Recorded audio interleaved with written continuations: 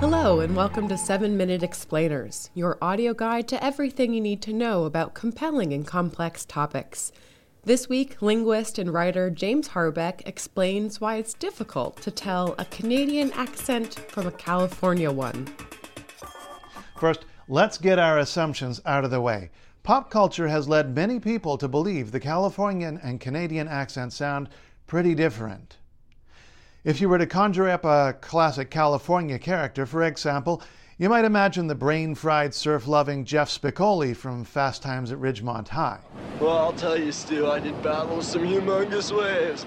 But, just like I told that kind of California impression has a laid-back sound. Some vowels are lower in the mouth and slightly farther back than the average. Bit, for example, might sound a bit like bet. Well, bet sounds a bit like bat. Meanwhile, some other vowels might be a tad more forward. Dude probably comes out more like dude than like dude, for instance. Now, for the Canadian accent, South Park might be one of your go-to exaggerated impressions. The fuss is about taking our citizens. It's about not censoring our art. It's about... What's so goddamn funny? Nothing. Could you tell us again what your argument is all about? This is not about diplomacy. This is about dignity. Well, in addition to playing up the oot for out sound, which is false, by the way, your impression of a Canadian accent will probably sound quite different from your Californian one. The vowels probably sound clean and maybe a little tight. Dude would definitely be like dude, and you wouldn't have any laid-back sound in words like bit and bet. And while that laid-back California impression isn't too far off, I've got to tell you, you're entirely wrong about Canada.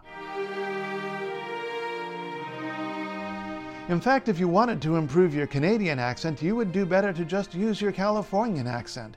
In some important ways, it is closer to the real Canadian accent and vice versa than other American accents are, especially those right across the border from Canada in Buffalo and even Detroit.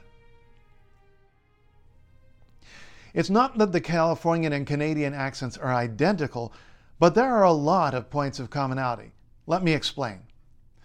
I'll start with the words cot, as in a small bed, and caught, as in... Now, the way you say these two words obviously depends on where you're from, but if you're from California or Canada, you'll almost certainly say them the same. The distinction between the two vowel sounds has disappeared, and they've merged somewhere between the two. Some linguists think this is what is causing some of the other commonalities between the two accents. Because a lot of unused space has opened up in the mouth, other vowels spread out to allow for more distinction between them. For one thing, the vowel in a word such as hat is farther back in the mouth in California and Canada. This is completely different from what you'll hear in places like Buffalo and Detroit. In fact, the way Californians and Canadians say hat is almost exactly the same as the way people from the big Great Lakes cities say hot.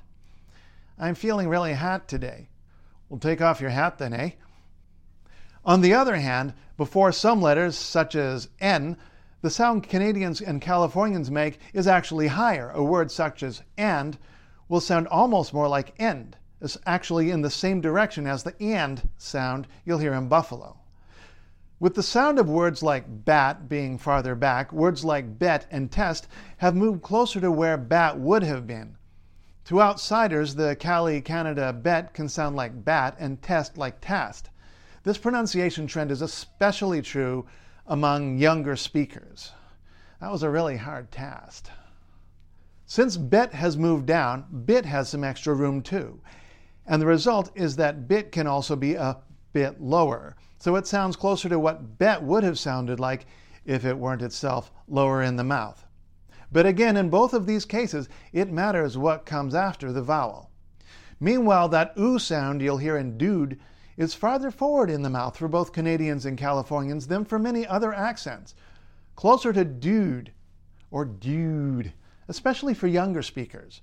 This may be no surprise when it comes to the California accent. I'm the dude. So that's what you call me, that or his dudeness or duder or, El Duderino. But many Americans doing a Canadian accent would say dude, about as far toward the back of the mouth as they can make it. It's unclear why two very different places would come to have such similar features in their accents.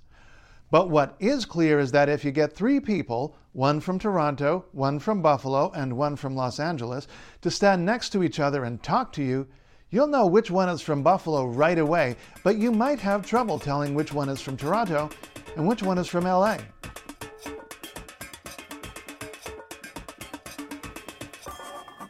And that does it for this episode of 7-Minute Explainers. Look out for new episodes every Thursday on iTunes or wherever you get your podcasts.